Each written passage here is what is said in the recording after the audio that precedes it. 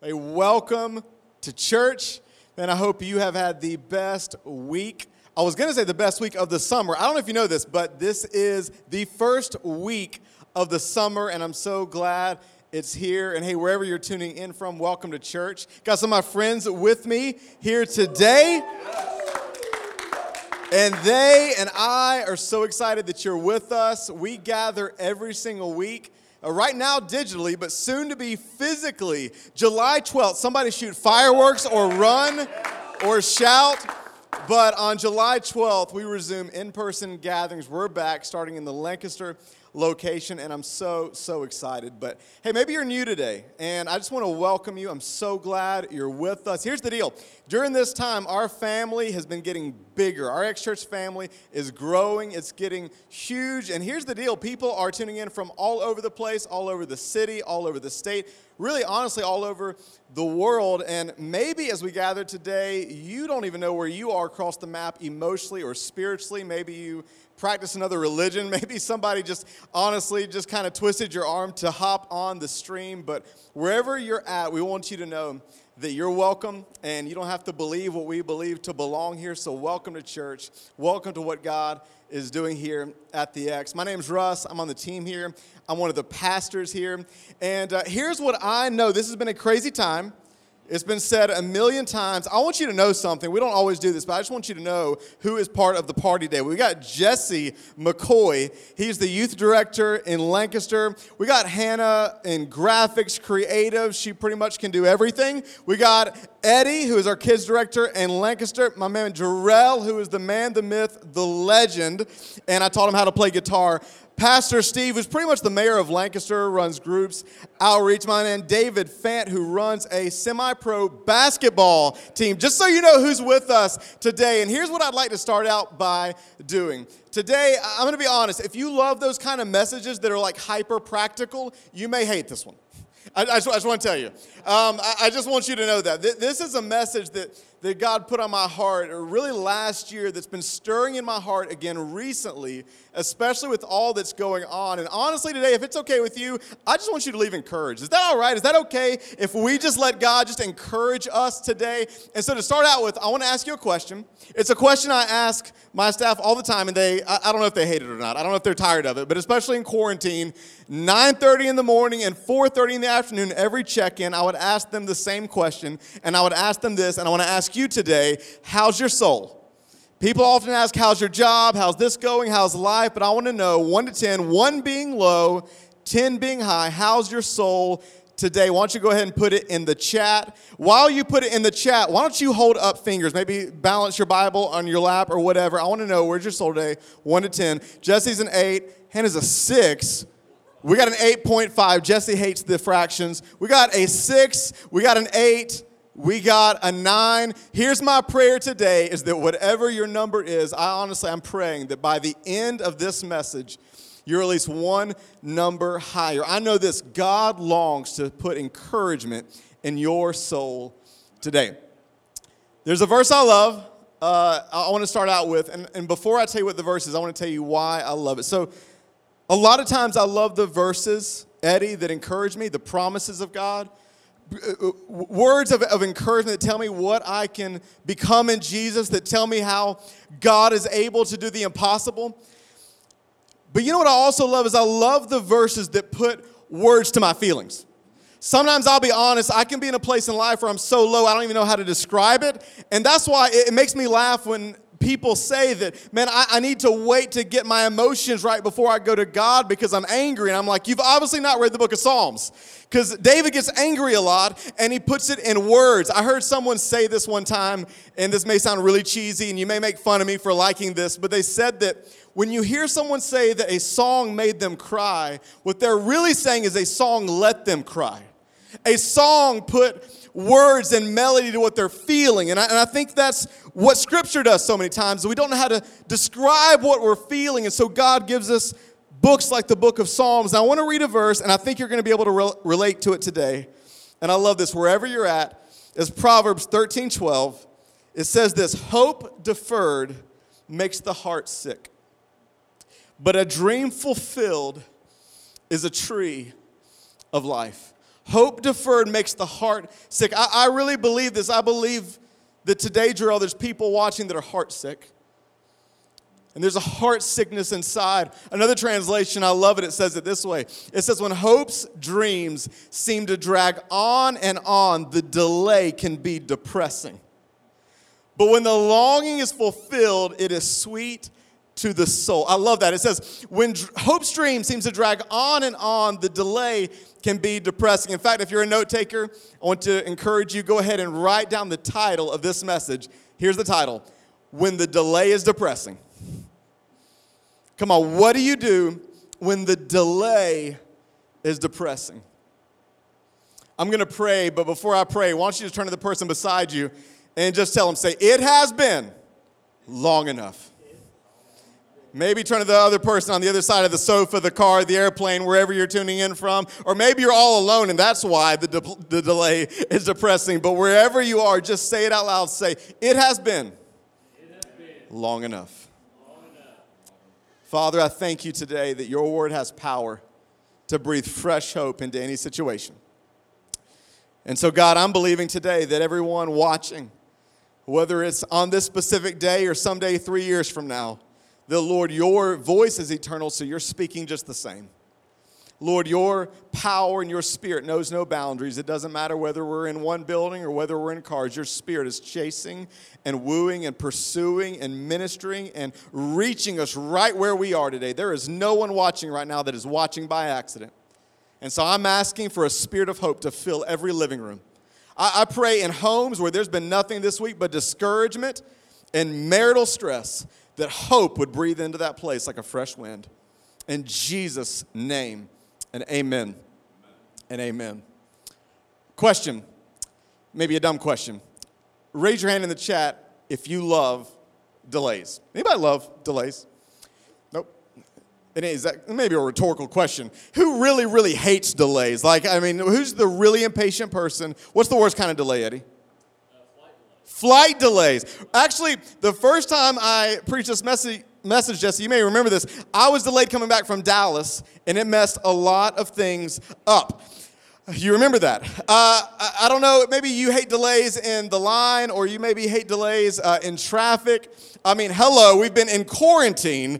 I think everybody has hated this delay. And so I want to tell you, though, the worst delay I've ever experienced and why it was so bad. I remember it like it was yesterday, Pastor Steve. I was in Mexico in 2004. A large group of us, about 50 of us, each summer got to go as part of a youth group, got to go to an orphanage in Mexico. And beautiful time in ministry. Really built some great relationships there at the orphanage. But I'll never forget one time we were about to leave. It was the last day. We had a pizza party with the kids. We had spent all week playing with them, praying with them. It was amazing. And everybody got back on the bus to leave. And I remember I was the last one on the bus. I feel like that a lot. I was the last one on the bus. And I'm going to be honest, I was in high spirits. Like, I was really excited about the week that we had had in Jesus. We'd been ministering all week. We'd had an awesome time in Mexico. But when I stepped back onto the bus, have you ever been in a situation where you weren't emotionally where they were? You ever? I remember when I saw Endgame. I think Pastor Zach was screaming in agony, bawling, crying. Now, I liked Endgame, but I was not emotionally where he was. I was not crying. You ever been there? You know, like, it's awkward if you're in a setting where you're not emotionally where that person is. I'm telling you, I got back onto the bus with a skip in my step. I was whistling. Actually, I'm making that up just for kicks, because I actually don't know how to whistle. I don't know why I'm telling you that, but I don't know how to whistle. But I was really, really excited, and I stepped back onto the bus in high spirits, and I'm telling you, the moment I stepped onto the bus, I mean, every single person was bawling. I stepped back onto, that was the most awkward moment of my life, because I'm stepping onto the bus, I'm excited, and I look, and every single person they have their arms over each other, they're wailing, they're weeping, they're crying, and I think to myself, what happened? There must have been an entire family that had a bomb dropped on them right before we stepped back onto the bus, and I don't know what's happened. I just know that tragedy has struck, and I don't know what to do, and I feel really, really awkward, and so I you know what you do, you try to put on your solemn face, and so I was like, and I just walked walked on, and finally I had the courage to tap somebody on the shoulder, and I said, hey, what happened? And he looked at me like I was a maniac. And he said, what do you mean what happened? We're sad to leave all of them. And I said, oh, yeah, I mean, me too.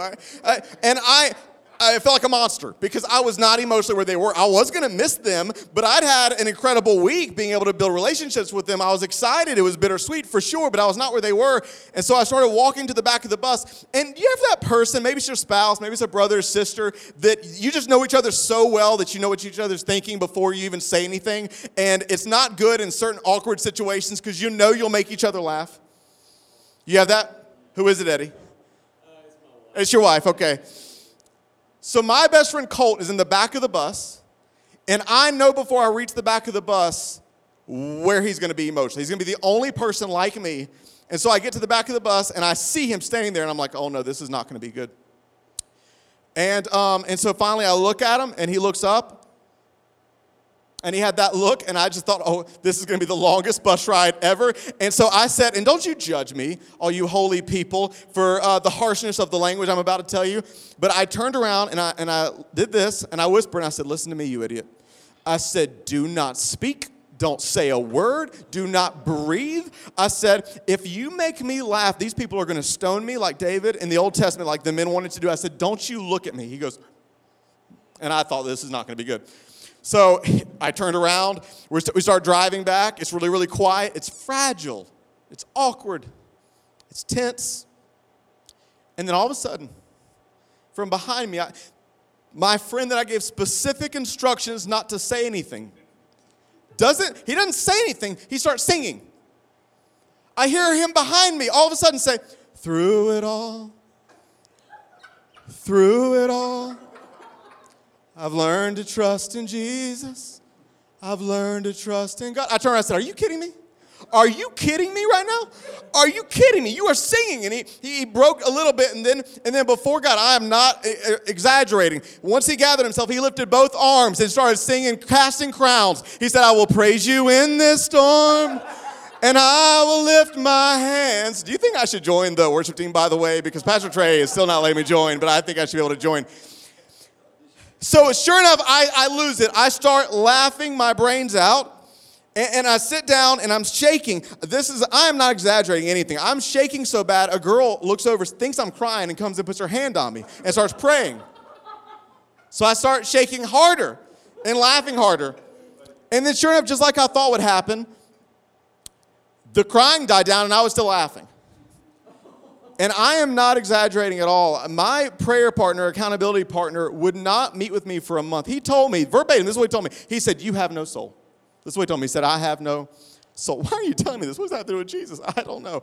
Here's why I'm telling you this, is that delays can really set us off and mess us up. Sometimes in the small, sometimes in humorous things like that. And then there's other moments where the delay is so serious and so traumatic that it takes the wind out of our sails and it crushes our spirit and it makes us heart sick inside. It's funny when the delay is a flight, maybe, sometimes. It's not so funny when you're a parent who for years and maybe even decades has been praying for that son or that daughter that's been so far away from God, and maybe they're still bound up in addiction, and you've been waiting. God, when are you going to answer this prayer? It has been long enough. Or maybe you're that person that, man, I've been waiting for this marriage to come together and to be reconciled. And we've been struggling in our marriage for years. We've gone to counselors. We've done all the things everybody says to do, but nothing's working. And God, I've been waiting for resolution for a long time. It has been long enough. Maybe, I loved last week hearing the heart from Pastor Tim over what's going on in our nation. Maybe there's some white people that are like, honestly, I'm waiting for some of what we're talking about with the racism in America. I'm waiting for some of that conversation to die out. But can I tell you, the majority of our African American brothers and sisters are saying, I've been waiting for decades for there to be voices raised about the injustice of what we've experienced. It has been long enough. Maybe you're single and you're like, man, I've been waiting, praying for, in the old days, they used to pray for your Boaz. If you're really churched, you would pray for your Boaz. If you were waiting for a girl, a wife, you'd pray for your Rebecca. I remember about 4 years ago, this lady, she's an intercessory prayer warrior. She texted me and she said, I just feel like telling you, Russ, your Rebecca is on the way. And I texted her back and I said, Gail, I appreciate the thought, but I think Rebecca has fallen into a well in the Middle East, and I actually don't think she's on the way. Maybe that's how you feel as a single person. Maybe, I don't know what it is. And you know what I think's even worse? Sometimes the delays aren't external, they're internal. God, I don't know when this depression will lift. God, I don't know when this addiction will loosen the vice grip on my life. God, the confusion, the doubts, I don't know if I can make it another day. God, it's been a delay for a long time, a long battle for me to really believe that there's value over my life, that I have any sort of significance, that things can ever change, that I'm not going to just be like my mom or my dad. There's been internal battles of identity, and I don't know that will ever lift. I love where David prayed this kind of prayer again. I love how honest he is. In Psalm 13, he says this, "O Lord, how long will you forget me? Forever?" Have you ever felt like that? "How long must I struggle with anguish in my soul, with sorrow in my heart every day? How long will my enemy have the upper hand? Turn and answer me, O Lord my God. Restore the sparkle to my eyes, or I will die." I love that. Restore the sparkle to my eyes. Are you heartsick today? And if you are, I believe there's a man in Scripture that can relate. If you have your Bibles, of course, we'll have it on the screen for you. But if you have your Bibles, you want to turn to a copy made with trees and old-fashioned paper.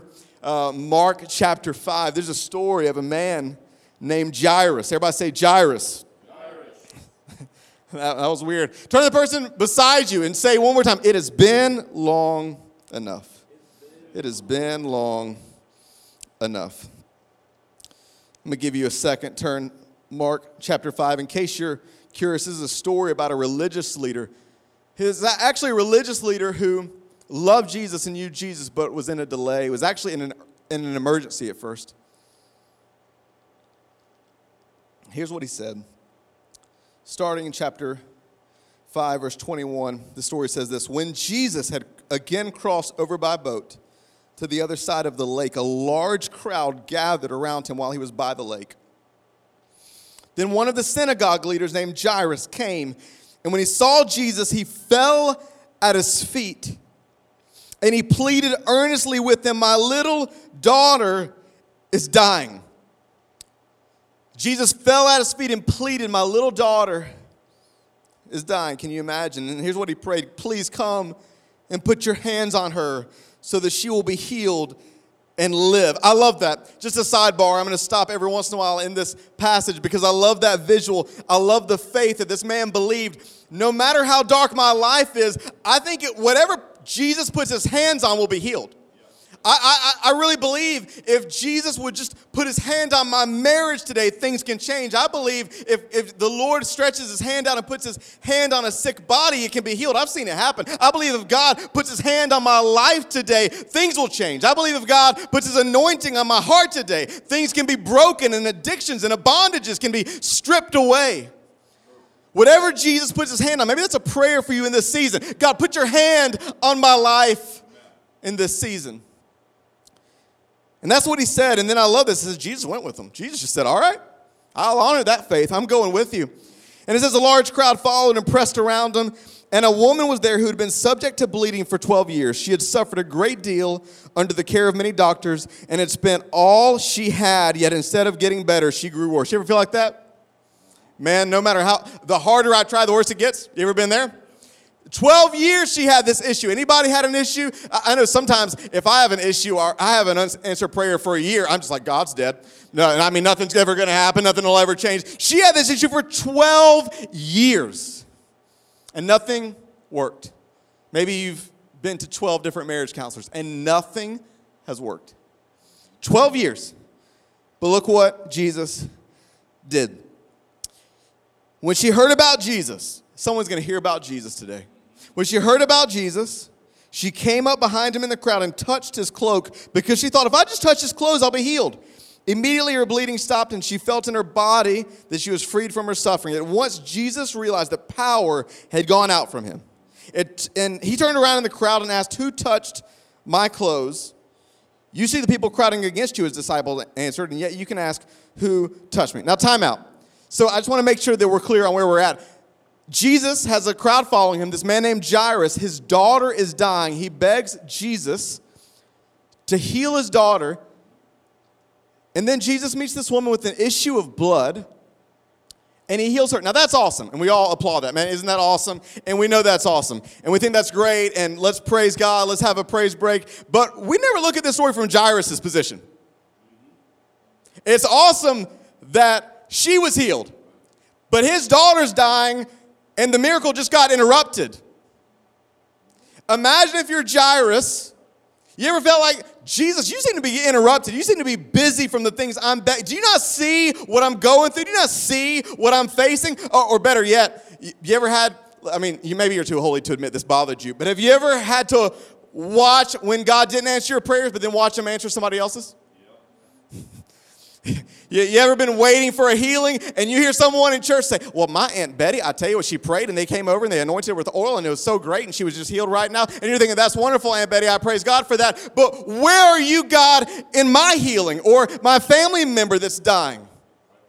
If you have time later this week, you should go read the story of Hannah. She's the one that gave birth to Samuel, one of the greatest prophets in the Old Testament. And she was barren for many, many years. And she had to endure the scorn of watching other people around her have kids. But she cried out to God, "I'm barren. God, where are you in my I've prayed with couples right over there in this auditorium who have struggled with the pain and the depression of God. I'm waiting for this promise." And then, sure enough, look at the next verse after Jesus gets distracted. It says, while Jesus was still speaking, some people came from the house of Jairus, the synagogue leader. "Your daughter is dead," they said. So Jesus showing up on time resulted in her dying. You know, it's one thing to be disappointed with people. It's another heartbreak to be disappointed with God. You ever said, "God, if you'd only," and "God, if you would have just." It says, your daughter is dead. The marriage is dead. The dream is dead. The finances are dead. The hope that I had for that thing, that business, that venture, that friendship, that relationship, that church, that thing, it's dead. And God, I just praise you for what you're doing for him or for her. But what about me in this moment? And I can only say that Jairus was heartsick. But then look what happens. Overhearing what they said, Jesus told him, "Don't be afraid. Just believe." Well, that's great, Jesus, for you to say, and I think that's really religious. That's that's okay. I'll put that on a pillow and put that on the couch, but this thing's dead. But overhearing what they said, Jesus told him, "Don't be afraid, just believe." And it says, he did not let anyone follow him except Peter, James, and John, the brother of James. When they came to the home of the synagogue leader, Jesus saw a commotion with people crying and wailing loudly. And he went in and said to them, "Why all this commotion and wailing? The child is not dead, but asleep." And they laughed at him.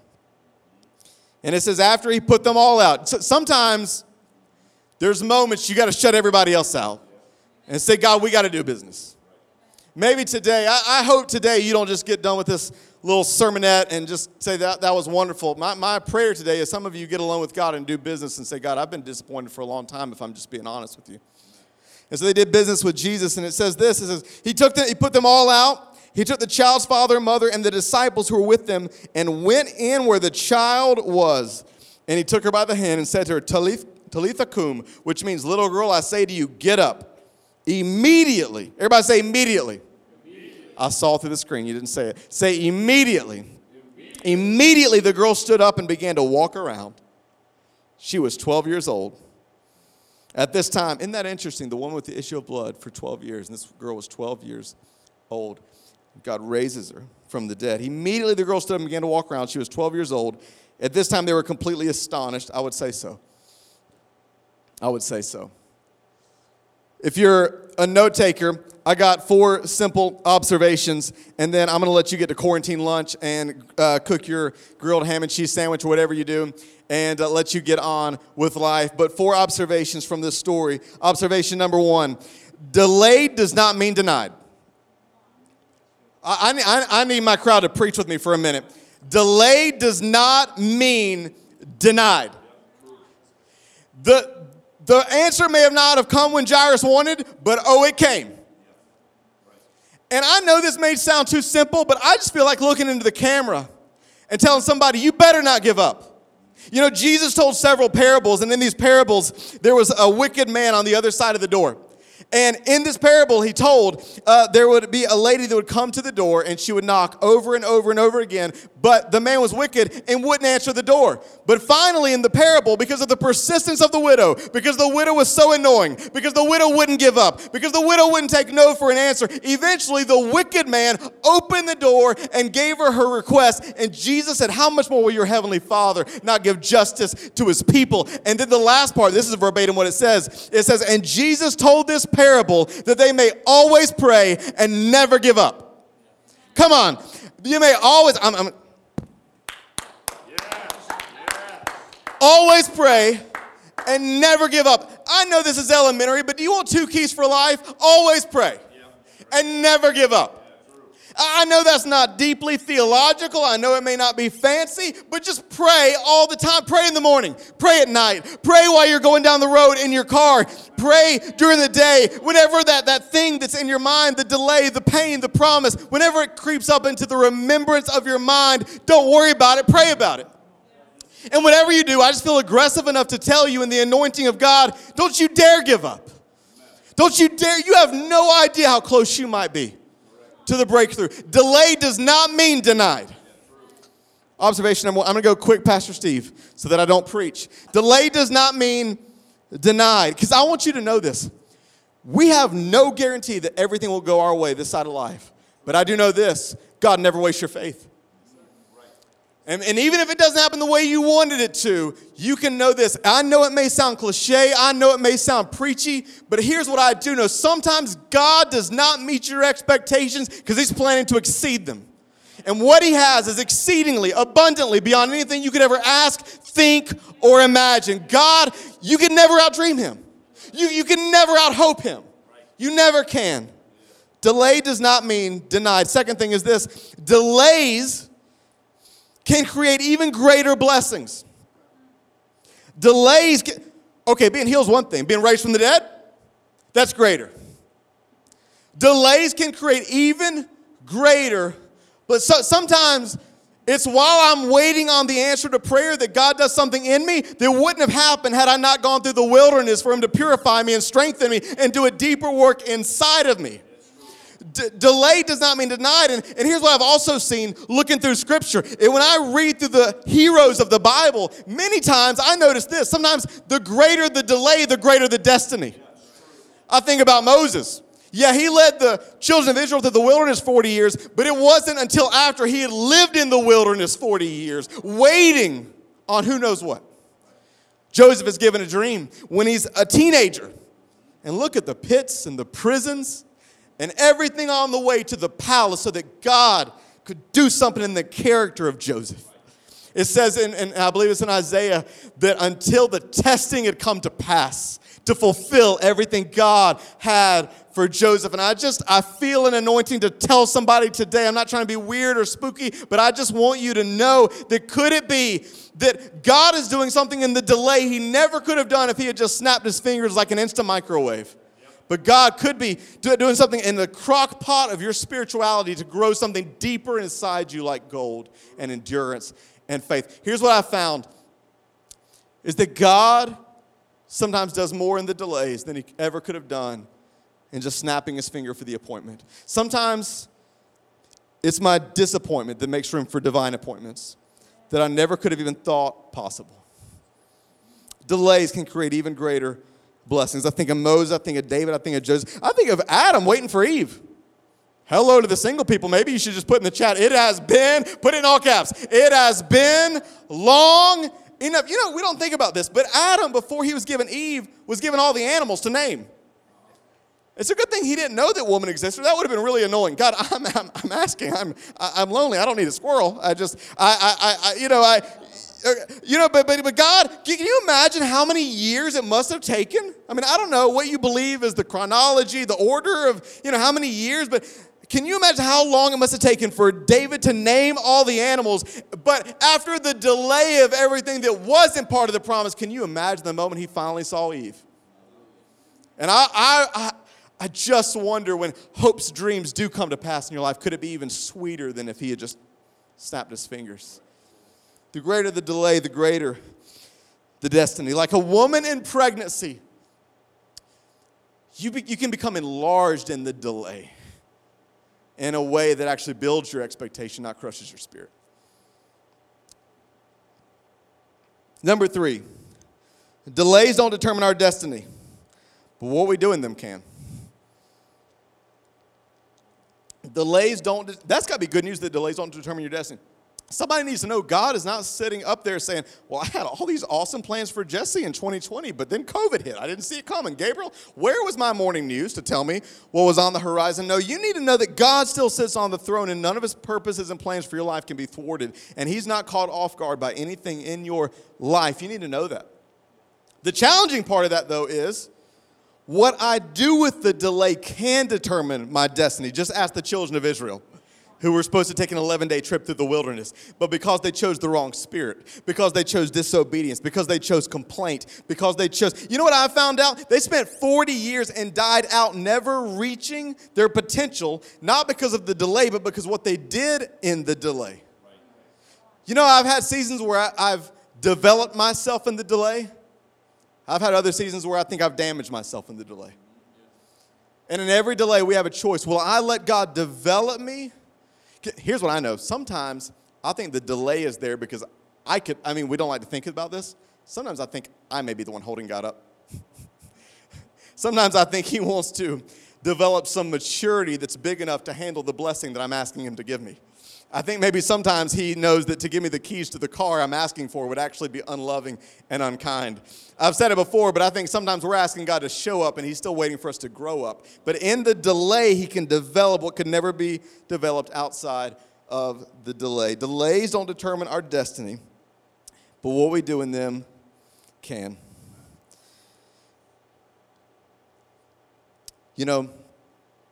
I can let the pressing of this season create a sweetness in my life and create a dependency on God. I can let the delay develop my character. I've noticed sometimes in the delay it develops my trust. I think sometimes in the delay God sees whether I am obsessed with the answers to prayer or with him. Sometimes I think God knows that if he were to give me the blessing I'm waiting for, I would make an idol out of the blessing and I would start worshiping that thing instead of worshiping God. I think sometimes God wants to see if I can trust him. I had somebody ask me one time, I want to ask you this. In the middle of a delay, can you trust God with a mystery? Can you trust God that even when he seems absent, he's still active, that he loves you and he's for you? And I'm just telling you, God wants to do something in the delay, and he wants, and this is why it's so important that our vision stays full. Because I'll tell you what happens in the delay. This is where damage can happen in the delay. Sometimes if there's so much time and it becomes too depressing, a might as well spirit creeps in. You ever been there? Well, apparently God's not going to answer this, and apparently this is going to never change, so I might as well.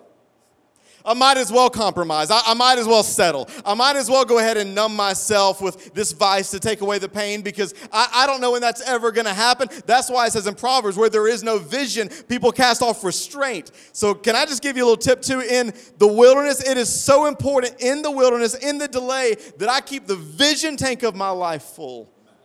That no might as well spirit creeps in. But even if spirit will get inside me, even if God doesn't do things on my timetable, I'm going to trust him. I'm going to follow him to the end of my days. Does this help anybody? I guess y'all have to say that. I'll close with this last one so I don't go all day. In the delay, Jesus must remain the destination.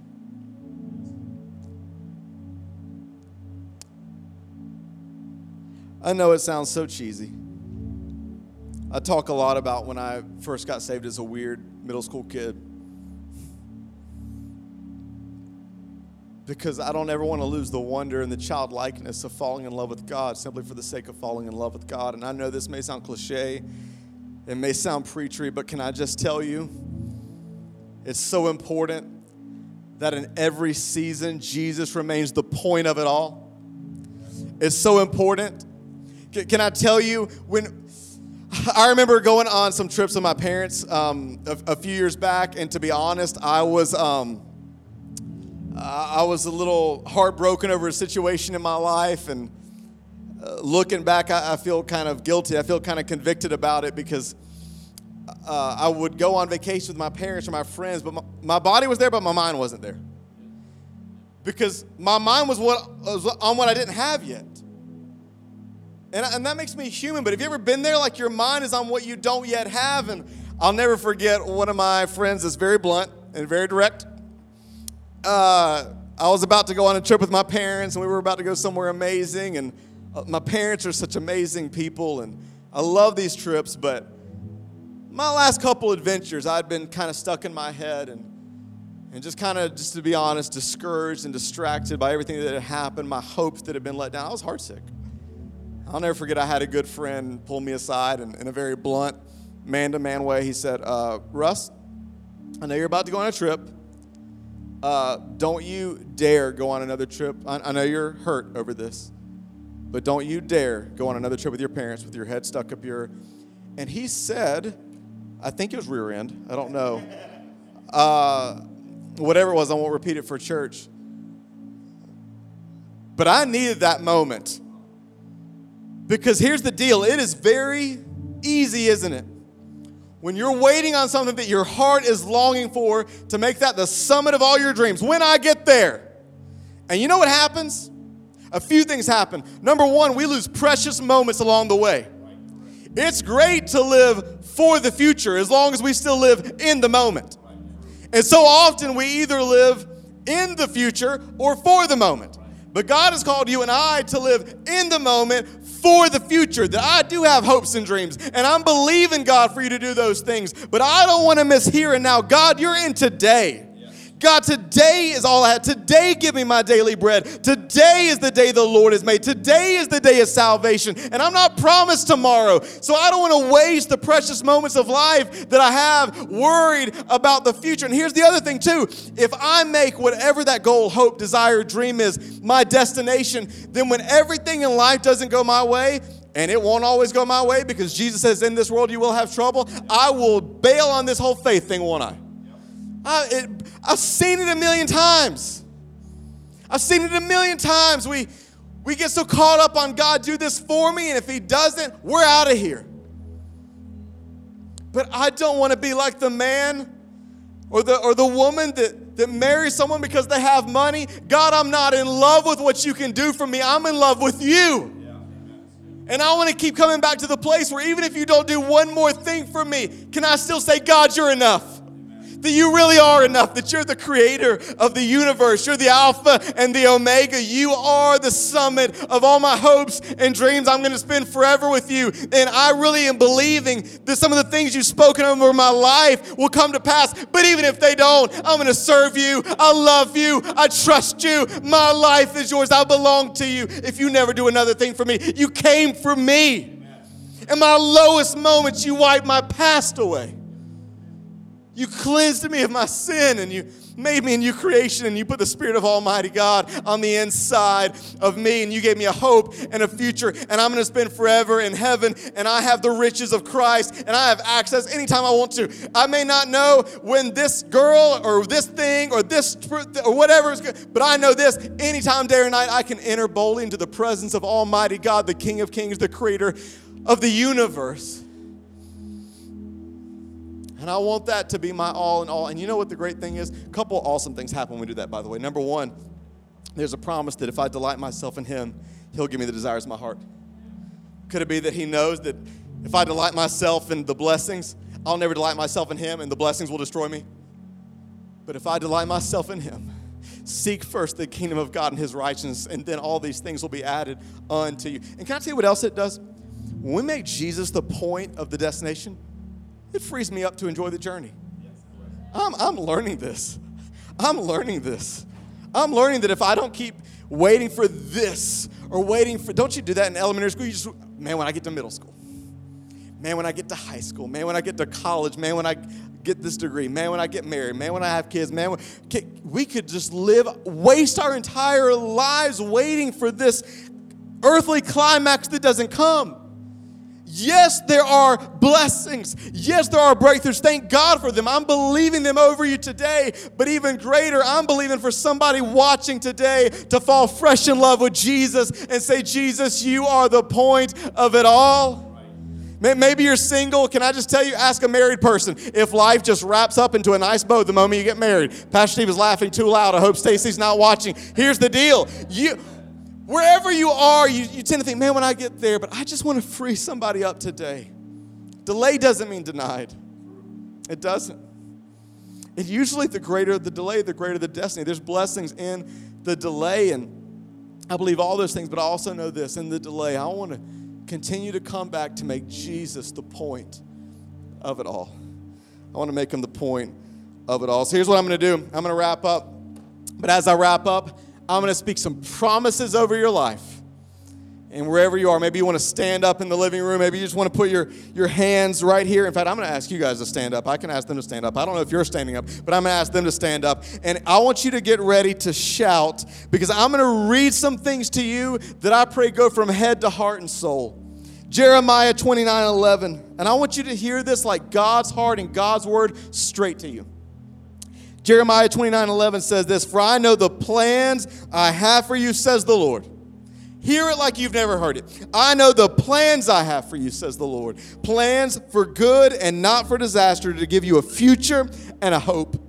Philippians 1:6 says this, being confident of this, that he who began a good work in you will carry it on to completion until the day of Christ Jesus. Somebody that is screwed up really, really badly needs to hear this right now. It says in Proverbs, the righteous man falls down 7, but gets back up the 8th. Maybe you've fallen, just get back up in the name of Jesus. Get back up by his grace. What he began, he'll complete in you. 1 Peter 5:10 says this, and the God of all grace, who called you to his eternal glory in Christ, after you have suffered a little while. I know you're suffering right now. I know you're hurting, but after you've suffered a little while, listen to what he'll do. Will himself restore you and make you strong, firm and steadfast after you've suffered just a little while. Romans 4:17, listen to this. This happened, what happened? The promise given to Abraham. This happened because Abraham believed in the God who brings the dead back to life. Jairus believed it. Peter believed it. The disciples believed it. Believed in the God who brings the dead back to life and who creates new things out of nothing. Maybe your dreams are dead. God can bring new things out of the ashes. He can bring beauty from the ashes. Even when there was no reason for hope, Abraham kept hoping. I love that. Even when there wasn't a reason for hope. Maybe you're like, I see no prospects on the horizon. Hope anyways. Dare to hope. I love where it says in Lamentations, yet I still dare to hope, and I remember this. The steadfast love of the Lord never ceases. His mercies are new and fresh every single morning. Dare to hope. Even when there's no reason for hope, Abraham kept hoping, believing that he would become the father of many nations. For God had said to him, that's how many descendants you will have. I'm almost done. Habakkuk 2:3 says this vision is for a future time. It describes the end, and it will be fulfilled. Turn to the person beside you, say, it will happen. It will happen. It hadn't happened yet, but it will happen. If it seems slow in coming, wait patiently, for it will surely take place. It will not be delayed. Last verse, Romans 8:24-28 Message translation says this, that is why waiting does not diminish us any more than waiting diminishes a pregnant mother. We are enlarged in the waiting. We, of course, don't see what is enlarging us, but the longer we wait, the larger we become. I feel like that over quarantine. The larger I wait, the larger I have become. The longer we wait, the larger we become, and the more joyful our expectancy. God doesn't want you full of dread today. He wants you full of expectancy about the future. I was reading Proverbs 31 the other day about the righteous wife, and it says the righteous woman looks at the future and laughs. I want the kind of faith that laughs at the future. I have so much hope. I want the kind of faith in me that says it doesn't matter what the enemy brings. It doesn't matter what the economy brings. It doesn't matter what COVID brings. I know who holds the future in their hands, and I can look at it and laugh and say, God is with me, so who can be against me? God's Spirit, it says this, the longer we wait, the larger we become, and the more joyful our expectancy. I want the kind of faith that laughs at the future. I know who holds the future in their hands, and I can look at it and laugh and say, God is with me, so who can be against me? God's Spirit, it says this, the longer we wait, the larger we become, and the more joyful our expectancy. delay doesn't mean denied. And you may be heartsick today, but I want you to know there is one who can heal the broken heart. The psalmist said that a broken heart he won't reject, but he is close and near to those who are crushed in spirit. And I want to pray for you, every head bowed, every eye closed. Father, I thank you right now, Father, that you are the mender of broken dreams. Lord, I love the picture in the Old Testament that you can even restore the years the locusts have eaten. God, I think of Job who lost everything, and then you gave him back double. God, I think about the men and women who waited so long for your promise, and I think of how they must have been so tempted to faint or compromise or just tap out in the process. But God, Isaiah says that those who wait on the Lord will renew their strength. I'm speaking strength to every household watching right now. I feel the presence of God to speak strength to every weeping woman, man, boy, and girl. God says, what I have promised will come to pass. But now take your eyes off the blessing and the promise and put it on the promiser. Lord, we put our hope in you today.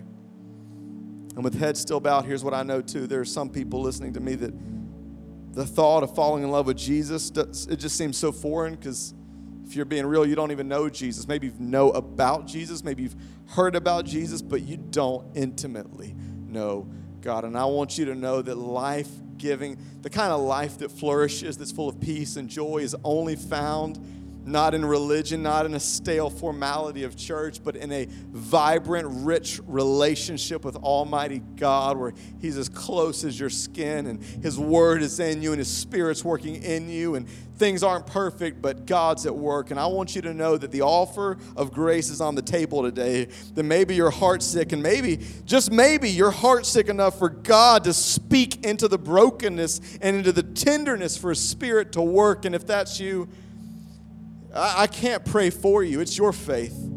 It's your turning of the heart. But I can lead you in some words that you can repeat and just speak back to God in your own heart. If today you're like, man, I want to cross the line of faith and make Jesus the Lord of my life. I want Him to come and make me new on the inside. I want to make Him king. I want to follow Him today. Why don't you just pray something like this? Say, dear Jesus, I come to you just as I am. I come to you with my brokenness. I come to you just so messed up. There's no, God, I have no desire today to put a nice little neat covering over it. God, you know who I am. And I come to you as I am. But I also come with the faith that, Jesus, you are the Son of the living God, and that you died a death that I could never die. You died in my place, that I may be justified with the Father. And you didn't stop there. You raised again from the grave with power and authority, that I may have eternal life and a relationship with the Father. And I'm asking you today, Jesus, to come in me and to make me new and to make me clean. Forgive me of my sins, and I will follow you all the days of my life.